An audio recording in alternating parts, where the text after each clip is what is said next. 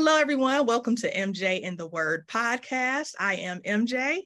And I am the Word, BJ Word to be exact. Thank you all for joining us. And so we are doing an interview style session today. And so I do want to give a quick warning because we are going to talk about some topics that could be a little sensitive. And so there is a potential that you may feel triggered by some of the things we discussed today. We're talking specifically about women's rights and gender inequities. And with that, we are going to talk a little bit about pay disparity, Roe v. Wade, some certain issues around maybe domestic violence, gender-related violence and everything. So we just wanted to do that disclaimer in advance. So, BJ, I am happy to finally be able to interview you and tap into my inner what's her name? Barbara Walters and I'm in the hot seat. I'm ready. I know you're in the hot seat this time. It's nice to be on the other side. I can be like the host of the interviewer. So one of the first things that I was hoping we could talk about is pay disparity. And this continues to be a pervasive issue here in the US, especially when it comes to Black women and the pay disparity we experience compared to white men in particular. So I'm gonna read this quote, and just to add a little context for our listeners, and I'm not gonna lie to y'all, this made me so angry when I first found out about it, but Black women in particular now lag even further behind white men. On average, Black women will need to work until September 21st to catch up to white men. Last year, Black women's equal pay day was more than a month earlier. So last year it was on August 3rd. Equal pay day was on August 3rd. It was saying we have to work up until then to be at the same pay rate. Now it's all the way back to September 21st. It moved a whole entire month, like 6 weeks to be exact.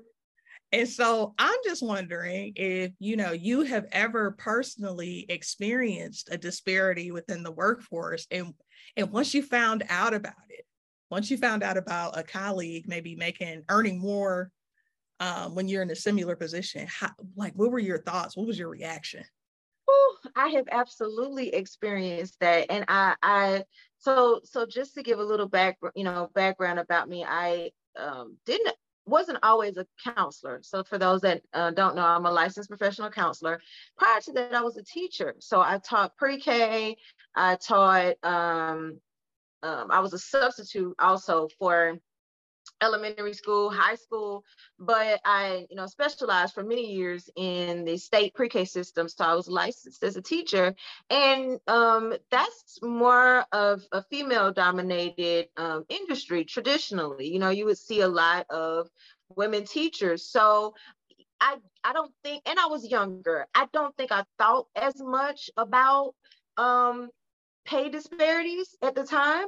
And when I came over to be a counselor, which is traditionally a male-dominated industry, most of the theories that we go and we practice, those were created by male psychiatrists and psychologists. So typically, psychology and all of that, it is a white male-dominated industry, historically speaking. So both of those industries have made great strides. I'm not saying there's not a lot of men in education and all of that, but when you think back to most of your teachers growing up, they were women.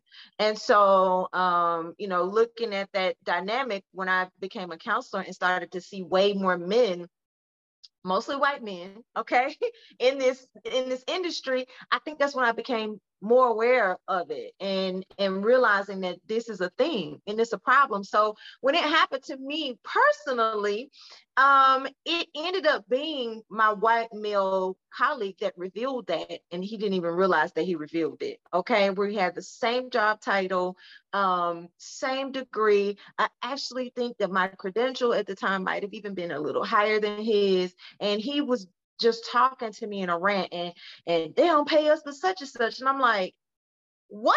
And so how do you respond to something like that? Because I didn't have the level of trust with him to say, well, I'm only getting such and such. There's an embarrassment that you feel. There is a helplessness for me that I felt, because it's like, what am I supposed to do with this information? I need this job, and at the time, I didn't know how to advocate for myself. And I was just talking to someone about that earlier today. I had no idea how to verbalize that and to go back to HR and say, hey, we need to sit down and have a conversation. And how do you do that without throwing your colleague under the bus who hadn't necessarily done anything wrong? It was crazy. It was a crazy situation. And I mean, it was kind of a substantial gap. I want to say it was a good, I mean, we neither one of us were making a whole lot of money, but it was a good, $4 an hour more than what I was making to do the same job. And the whole thing just caught me off guard. And I think I felt so disrespected in that situation, knowing that I was doing the same amount of work and had the same credentials and the same degree. And the only difference between the two of us, he's a white man and I'm a Black woman. And this is what you do? It was a slap in the face. Yeah. I mean, it really is. And I can tell you, I have heard countless stories. I've experienced it myself too, like where I knew I was being paid significantly less than counterparts. I've heard countless women tell me, like, I didn't even know. And I looked up online, because when you work for public entities, you can look up people's salary. And it's like, really? It's just like, right. The pandemic did not help. So it's right. Definitely widened the pay gap for especially for people of color. And it's crazy. And so I guess here's my follow-up question for you. Whose responsibility is it then? Like, because now you see more and more states, like I think California recently started doing this. I want to say New York, but I'm not 100% sure. Now they have it. You have to post a range. You cannot like post a job without putting that job, or I'm sorry, the pay range on there. So like, is it on us to negotiate, or is it on the HR to make sure that those disparities don't exist? Is it like, whose fault is this? I am so glad you asked that question, because the second piece of my story, some of y'all, baby, cut your pearls today, because I'm going there. And we have to be held accountable. Everybody has to be held accountable. And we are talking today about women's rights and about, us being oppressed and about being held down. But it's also an element of that where we have to be held accountable for holding each other down too. If I can profit off of your oppression and I put profit over people, then I'm not going to do anything for you to stop being oppressed. Period. That's the way that goes.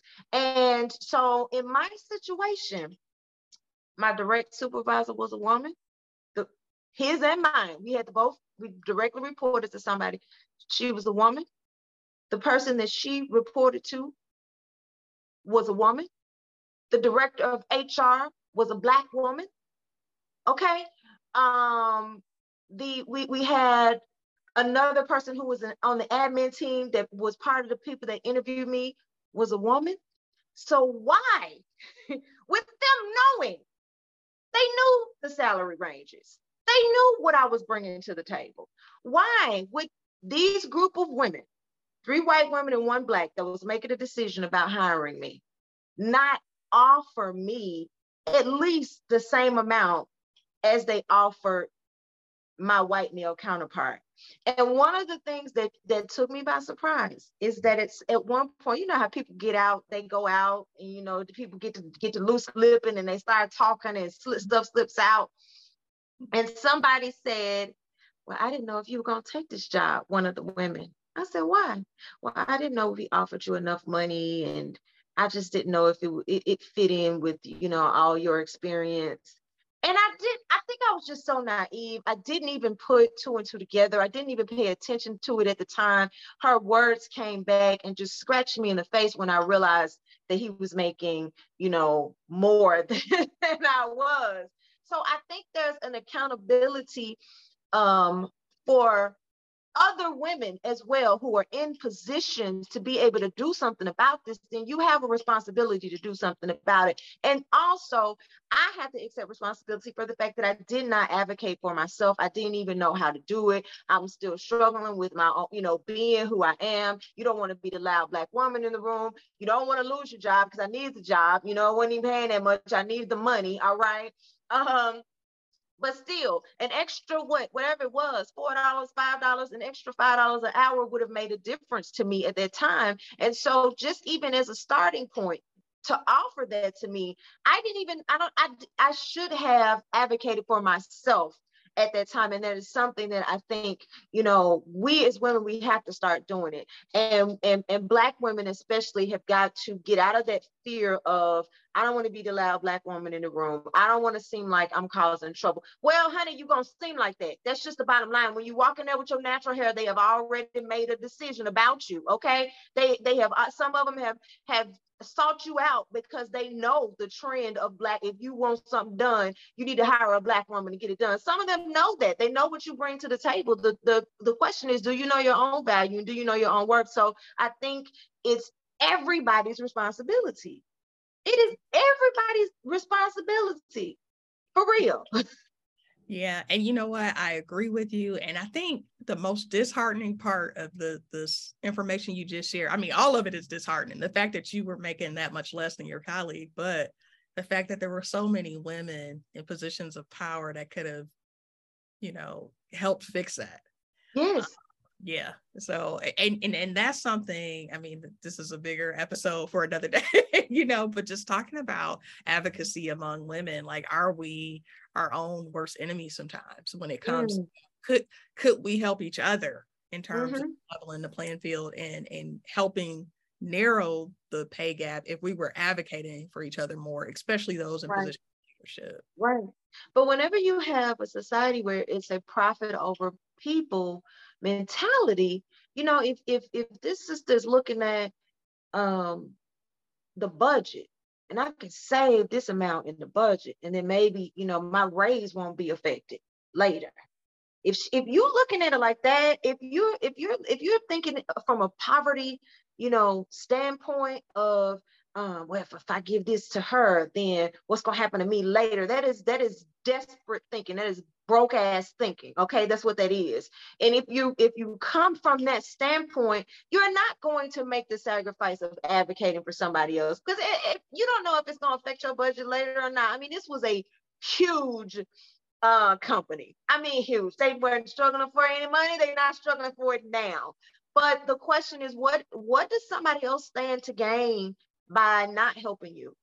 If they stand to gain something by not helping you, then a lot of times people are not going to help you. If it calls for them to hurt it all or to sacrifice it all, they may not do it, and that's sad. Yeah, and that's a good point. We have to get beyond that. I mean, I know, and especially us living in a capitalist society, that the reality is we will probably always deal with some kind of pay inequity issues. And how we handle that is going to be an uphill battle. But I mean, I don't know. I just feel like we live in a time where it feels like there is so much that has been revealed about things we need to change. And it could be because of the pandemic, it really heightened certain things. It's like, oh, and so that kind of leads into my next segue of Roe v. Wade, right? And so another huge topic. And I think everyone is pretty familiar with it, but I don't want to be presumptuous. So just for people who are not familiar, the Supreme Court overturned Roe v. Wade, and that is going to have an impact on a lot of people. And so whether pro-life or pro-choice, I mean, there's no denying, like, we cannot deny that this is going to affect a lot of girls and women. And so I'm curious too, like, when you think about the pay equity piece and then now the Roe v. Wade piece, like, what are your thoughts around that? And like, what do you think that impact is going to be like for women in our society?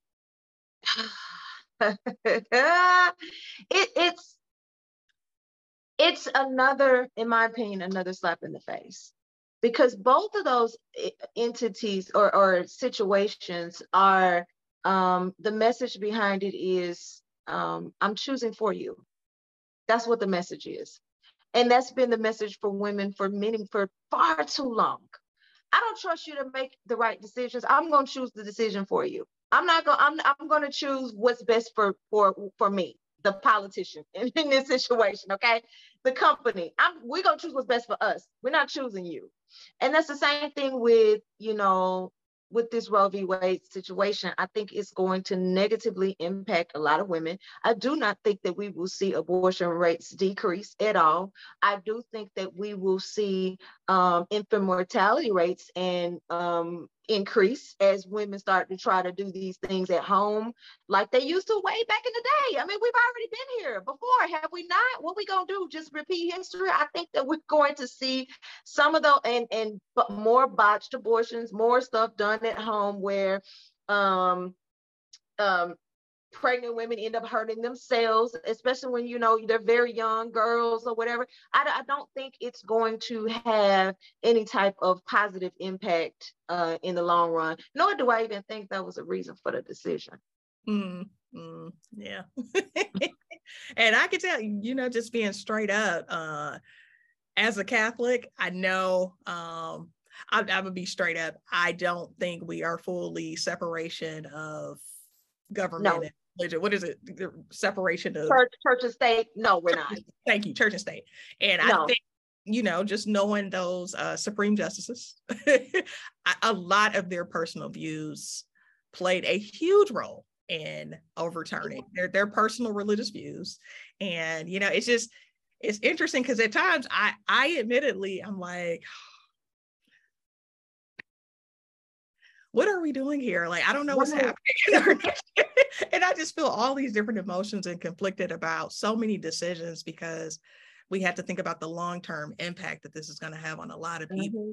And not advocating one way or the other. Like I said, I totally respect people who are pro-life and people who are pro-choice. But I think we have to be unified. Now is not the time to be like, it's such a divisive issue. Yeah. So now it's going to be like, okay, here we are. Now we recognize that a lot of women and girls aren't going to have the resources they need to take care of each other. Right. What are we going to do? What are we going to do? And I think that's where my problem comes in with a lot of decisions that are made, because it's like we make these decisions, but we don't want to deal with the aftermath of it. It's like, how are we supporting this? Yeah.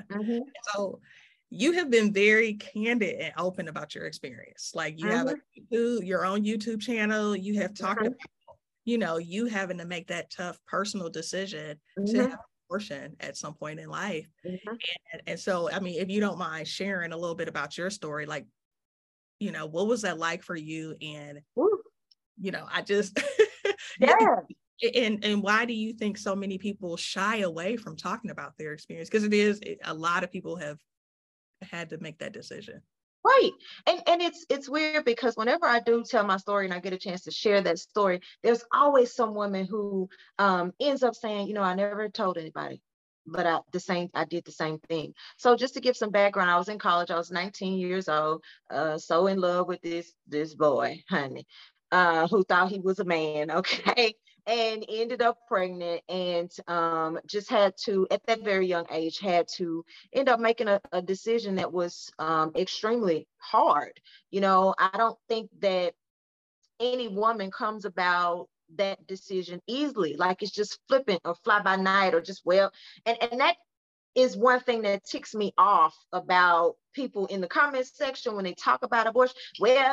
This will make people stop and think, I'm not going to just get pregnant because then I can just go run and get an abortion. Honey, who do you know that thinks like that? Because if they do, that person has some mental illness going on. Nobody is just saying, well, I don't care if I get pregnant or not because I can just run and have an abortion, as though it's like running down the street to get a bottle of water. That is not that process at all.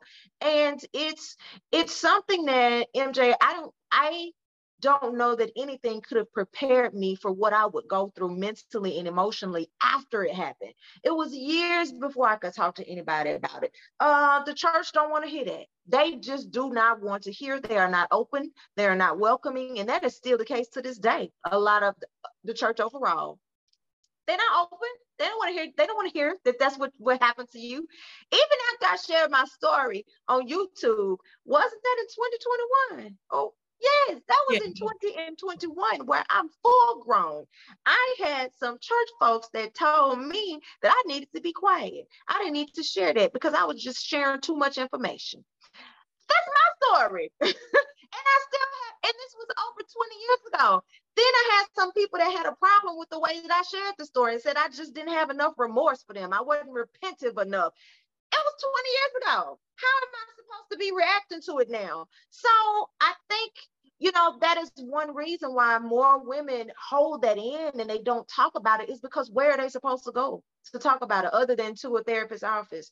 Where are they supposed to go where they feel like they can be received, for their story and not looked at as a monster or a beast? Because that's the way that I felt for many years after that, especially when you have the church that comes out and they standing out there with signs and murderer, murderer. And it's like, wow, that's not how you see yourself. After an experience like that, a woman is already going through enough. Or at the time, I didn't know, I thought I was a woman, but I was a girl, at 19 or 20, whatever. And so how we handle people, whatever side of the coin you're on, because I get it. I understand the moral dilemma behind that. Whatever side of the coin you're on, kindness is always the answer.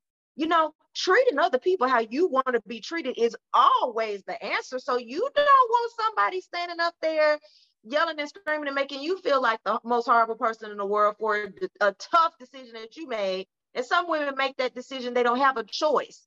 They feel like, this is the doctor has put this to them. Both of y'all gonna die, you and the baby. So it can be you or the baby, which is it gonna be? And so you never know. Everybody's story is different. And I wish that there was not the way that they have done this has made it like everybody's story is the same.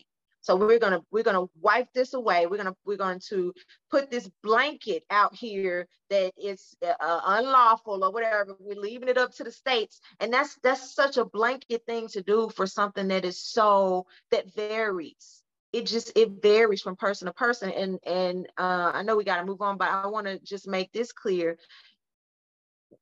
I have a problem with the acting like there's no gray area between pro-life and pro-choice. Okay, because it is a gray area, and you can be in the gray area. I am absolutely both of those things. Okay, I am all for life and for the birth of babies. I am also for a woman's right to choose that. So I think people automatically believe that if you're pro-choice, that you're pro-abortion. Okay. And though that doesn't automatically equate. One thing does not automatically equate to the other thing, because you can be pro a woman's right to choose and also hope that she does not make the choice of abortion, or also think that that's the wrong choice to make. It's not about whether you're pro-abortion or not. It's about whether you believe somebody should make their own decision for what they do. That's what that's about. After having had one, I wouldn't recommend that for anybody because of what I went through mentally and how long it took me to forgive myself and to get over it and to let it go. It just took so long and it took so much out of me. So I wouldn't recommend it, but I would never sit up there and try to take away somebody else's chance to make the same decision. That's their choice. That's their right. So that's where I stand on that. You know what? I'm so glad you said that about the gray area, because and that's the thing in our nation. If you notice, most people are kind of in the middle on a lot of stuff. And you have mostly moderates, but it doesn't seem that way because the loudest people are the ones on the other ends, right? Exactly. Very extreme this way, very extreme that way. Mm-hmm. And for people who do feel conflicted about it, who aren't sure what they're saying, honestly, I think that's okay. It's okay to sit there and examine your conscience and examine where you sit on things. And it's okay to say, you know what? I support this, or I support this over here, and do it in a way that's still kind. Like you said, you touched on that kindness. You can have a stance without vilifying and treating someone like the worst person in the world because they had to make a tough decision. You have no idea what that person may be going through, what they had to experience. We just don't know. And so I Right. really appreciate you for saying that, and Yeah. really sharing your experience in general. Yeah. And I also, want to point out that even after everything I went through and looking back on it, I still would not have wanted that option to be taken away from me. Even after all of the emotional turmoil, and I still would want the option. And people often ask me, if you had to do it all over again, would you do the same thing? Well, if I was in the same mindset as I was as that 19-year-old, absolutely. If I was faced with that decision right now today, I would never be pregnant by a person like that. So it's impossible to say, I just wouldn't do, because it was a tough decision to make, but I can also see how awful my life would have been had I gotten pregnant by that, had I brought a child into this world, sharing a child with that particular person. Okay.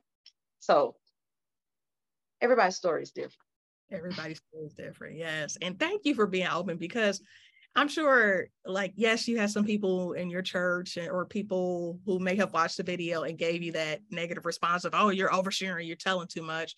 And I always feel like somebody's testimony is their testimony. We should not try to muffle people, because they could be helping change somebody else's life. So that's what I wanted to ask as a follow-up to that one is, did you have any people reach out to you and say, thank you for being so candid? Because so many. Really? So many, way more. And I have to point that out, because a lot of times we get so focused on the negative, and I didn't receive that many negative, that much negative feedback, but we often focus on it more, and so it has a bigger impact. But I had way more women to even put comments under the video, like, this was my experience too. I'm so glad you wrote this. Thank you. I had some people who would never make a comment that I ended up, by third party, hearing that my story finally helped them to let it go. And they had experienced this, 20 something years ago, 25 years ago, and was holding on to that and beating themselves up. And after watching the video, this is somebody that I may not ever meet. After watching the video, they were able to start the healing process, And so I always just say, like you said, my testimony is my testimony, but it is your way out. It's somebody else's way out. It's somebody else's light. So it's not for me to keep, it's for me to share. So I absolutely have no regrets, but the response to the video and how many women said that they were so thankful and grateful, that it was overwhelming, and it definitely wipes out anything, negative. And even the people who have something negative to say, I mean, they got the right to say what they want. I just don't agree. There you go. Yep, I hear you. And you know what? I feel like no matter where you stand in terms of whether you're pro-choice or pro-life, I still think it's important to hear people's stories and their experiences. Yeah. And that's why I was like, I commend you, because that's not an easy thing to do. And so thank you for sharing your story, so that way we can all have a better understanding of what you had to deal with as a person, because at the end of the day, you are still a person, still deserving of love and all the things. So anybody who comes with that hatred mentality of, oh, well, picket signs. Right. We're not rolling like that. Right. We call ourselves Christian. And then, I just think, and this goes back to an earlier episode, right, where we talked about when we come off judgmental, it's like we're not acknowledging a person's lived experience. We don't know what that person had. We don't know their story. So be very careful how you come at people. Yeah. And it took me, I was 19, I was 41 when I put the story on YouTube. So it took that long for me to publicly come out with that, and I felt like it was a God thing. The timing of it was a God thing. As soon as I released that video, the news hit the streets about Roe v. It was within a couple of days, like something huge happened with Roe v. Wade, and I knew the timing of it was just perfect. So, I try to remember that with anything that I go through, like, hey, this is somebody else's light. They need this in order to get out of the hole you just crawled out of. Yes. And again, I commend you. Thank you for sharing your story on that. And so one of the last areas in terms of gender equity and women's rights is just thinking about gender-based violence and, assault. And Me Too movement was it was no joke. It came in and exposed some stuff to the point where it was like, whoosh. We didn't even know half of that stuff was happening in Hollywood and in the music industry and some other industries, and just in corporate America in general. So many women came out like, oh, this happened to me. And just thinking about all the other issues that we are still dealing with, like human trafficking, you got domestic violence, and just crimes against women in general. You know, here in Memphis, we experienced the death of a really beloved teacher. She was jogging, and she was abducted, and then, you know, they took her life. And I'm just thinking, like, what can we do to get rid of some of this? Like what are we doing to protect women more? And you've been very open in the past about some of your experiences, particularly in relationships. Yeah. And, you know, as a therapist, you can speak to this much better than I can, but verbal and mental abuse is just as bad as physical abuse. You know, in a lot of situations, sometimes it can be worse depending on what's being said. You know, if you have somebody like, oh, you should kill yourself, whatever it could be. And so I know you've been in a situation where you had to deal with some verbal and mental abuse. What did you do to finally convince yourself to get out of that situation? And what would you advise other women on how to get out of those situations? One thing, and I want to say this too, you know, and you all can Google, but so that you can understand what you're experiencing yourself. But verbal and emotional abuse, we often use those words interchangeably, and they are slightly different. So verbal abuse is more about the language, you know, that a person is using. Emotional abuse, it can be verbal too, you know, they can put that in there, but it's got way more into it, like manipulation and, you know, all these tactics trying to make you think you're going crazy. You know, all of these different things can encompass emotional abuse. So, but a lot of times they do go hand in hand. But I just said that to say somebody can be using sweet language with you and still be emotionally abusing you. So don't think that because they're not using cuss words that they're not being emotionally abusive, because they very well could be. And I've experienced both.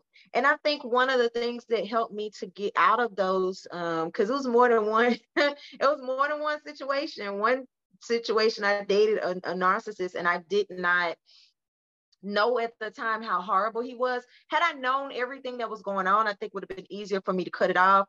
I just know I was constantly chasing after his approval that I could never get, right? And was always made to feel like that was my fault. Okay, I was the problem.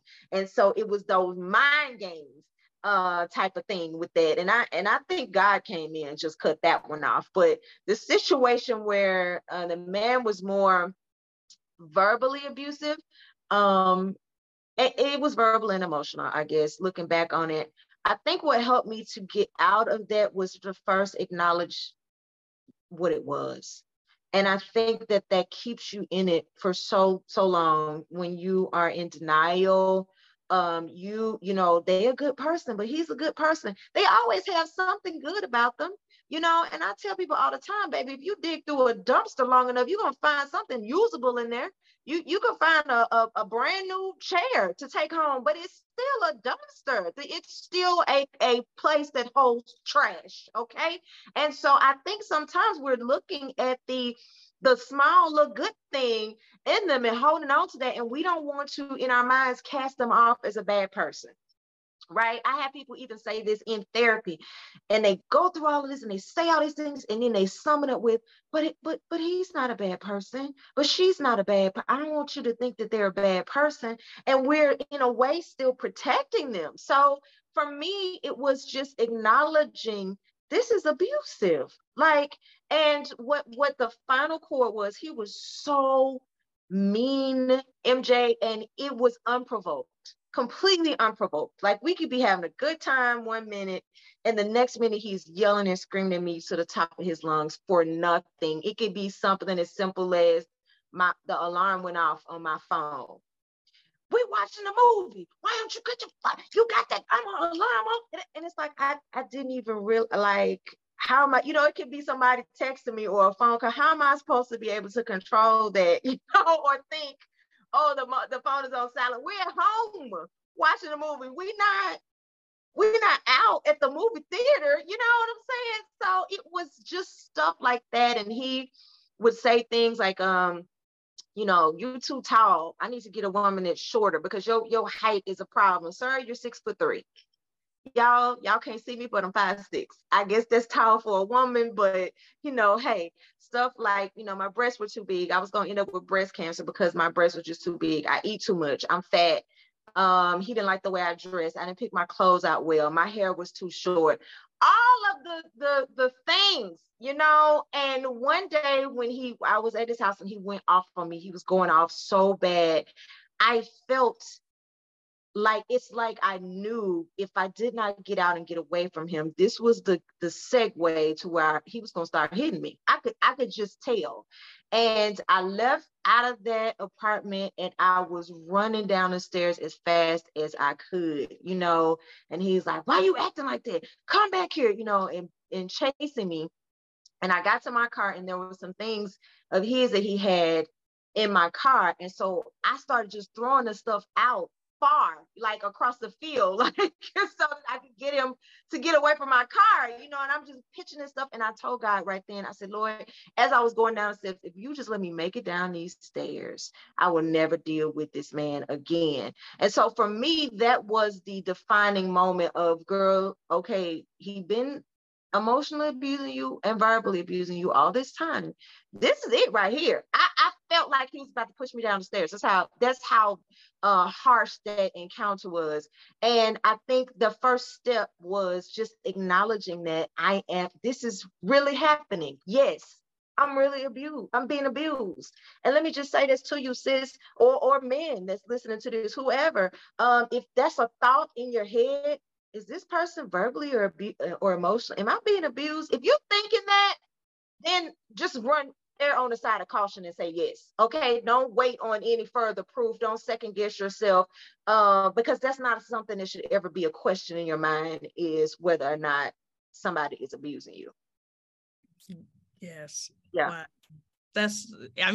I'm kind of getting emotional just thinking about it, because to go through that, and then it seems like it's harder to leave.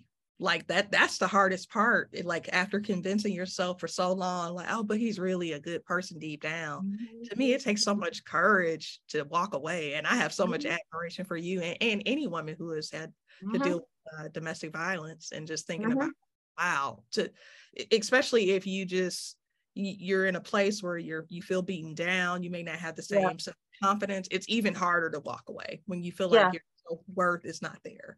And so for you to do that, I'm like in awe of you and so many other women who have had to just make that hard decision of can't do it anymore.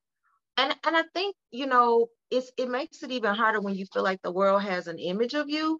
Because people have always seen me as the strong one, the tough one, you know, the one who will say whatever's on her mind, you know, that one. So I couldn't even really share the story with people, you know, because it's like, girl, I know you ain't taking nothing off now. I know you ain't taking nothing off nobody.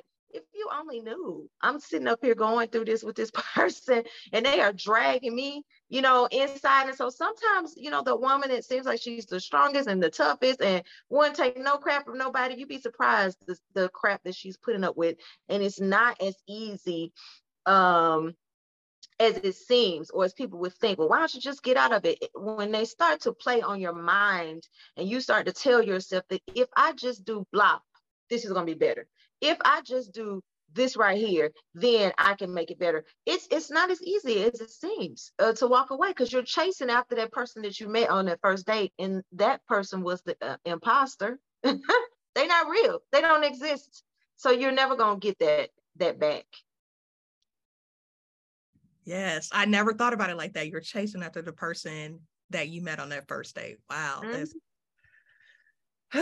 So I guess to just, when you think about all that's going on in terms of women's rights, gender equity, like everything we discussed about the pay disparity, we discussed Roe v. Wade, and we discussed this need to continue to protect women in these various situations.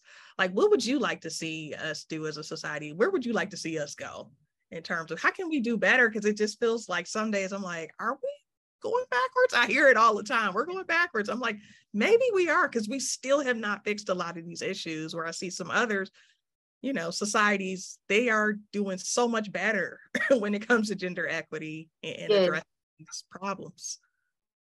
I promise you, society be making me so tired. I have to take social media breaks, because even just thinking about this, like I almost start tearing up when you even ask the question, because can we just treat other people how we want to be treated? It's just so simple. It is such an easy thing to do. It's the one thing that's the easiest. It's the one thing that we won't do. And I would love to just see us move in a direction where people just treat everybody the same way they want to be treated. It's not enough anymore to say treat somebody how you want your mom to be treated, or your sister or your daughter. That used to be enough to say, but it's not anymore. Because so many people, like I said, profit off of oppression. And so I would just love to see everybody treat other folks how they want to be treated, and to treat women like human beings. And that goes for everybody. Women have to treat other women like human beings, like somebody that has the right to feel safe in their own mind and in their own space, in their own finances, in their own workspace. Like, we have the right to safety and security. And so it's like, you don't have to give it to me, but stop stopping me from getting it for myself. Like, I will make the way on my own. So I'm not asking you to give me anything, but stop blocking us, from getting it. And it's just ridiculous that we aren't able to do that. But the sad reality, MJ, is that pain is the most profitable thing in our society. Pain is profitable. You make money off of other people's pain. Think about that. Even just thinking about health-wise, our society makes way more money off of a sick person than they do a healthy one. Yeah, they make money off of divorce. A lot of times you make more money off of a divorce and somebody getting child support. The government gets more money off of that than off of two people who just get married and live happily ever after. they not getting a cut from that. So, as long as oppression is a profitable thing, we're going to keep seeing it in our society. It's been like that from the beginning of the foundation of this country. That wasn't just about them getting them freedom from the folks across the pond. That's not what that was about, because you didn't have to come over here and annihilate a whole people and then enslave another group of people just for your own freedom. That was about the money that was attached. That was about the opportunity to profit. And so as long as we put money over people, and as long as you have people with a love for money, and it's not that we've talked about being rich and wealthy and we want it. I know I do. But as long as that is more important than seeing people prosper, really truly prosper, and seeing people healthy and seeing people well, as long as that green is at the top of the list, we're going to constantly see these problems. I think that women are tired of it, sick of it, and starting to see our own value and our own worth more. And I think individually and collectively, that's what is going to help us to continue to move in a, make progress and move in a better direction as we start to see our own value and our own worth more. Yes. Oh, goodness. Yes. You said so much. I'm like, I agree. This was such a powerful episode. I feel like I've learned even more about you. Like, I feel like I already know a lot about you and your story and some of your different testimonies, but it's just something, it just really resonated with me, even though I have not personally had to experience some of the things you've had to experience. But just to know, it speaks so much about your strength as a woman and your courage and your perseverance. And I'm just like, oh man, I got the best business partner, because it just makes me see you in it even more. Like, I admire you even more because I know you have a powerful story, and your story is your story. And thank you for sharing your story with all of us, because absolutely somebody needs to hear it. I guarantee you somebody needs to hear this.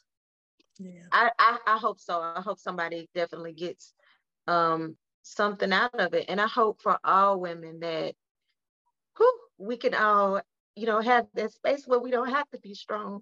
Yeah. That's my hope. That's my prayer for all of us to have a safe space to be soft, a safe space to be weak, whether that's with a guy or in a marriage or, holding hands with another sister. Just that safety of, I don't have to be on my guard. That's what I want for us, especially for Black women. Yeah. That's my prayer. Yes, absolutely. I don't apologize for emotions, y'all. Don't apologize, let it out. Because I know I've been holding it back the whole time. I'm like, all right, come on, hang in there, Barbara Walters. Right. I'm in my Barbara Walters mode today, but no, thank you. Thank you so much. This is such a powerful episode, and I think it's so timely because of the things we are going through just as women in the U.S. So again, for our listeners, just there's so many great tips here, and just know that like we're all in this as a collective, this collective healing. That's why that's a part of our theme for our show. And thank you, BJ, for sharing your story. Like, absolutely. I hope y'all took something from it. And ladies and men, whoever is listening to this, you do not deserve to be abused. You do not deserve to be beaten. You don't deserve these things. So if you need help, please reach out. There are resources available. Google it, get a therapist, go to a shelter, do whatever it is that you have to do, and forget that stigma and just reach out and get the help that you need, because healing is available for you. Yes, absolutely. And so that is the end of this episode. And of course, we'll have a new episode next week. And if you have not subscribed, make sure you subscribe to our podcast. You can subscribe on YouTube or your favorite platform as far as streaming, or what am I trying to say? Podcast platform. Thank you. Mm-hmm. So until next time, y'all, thank you for joining us today. Stay well.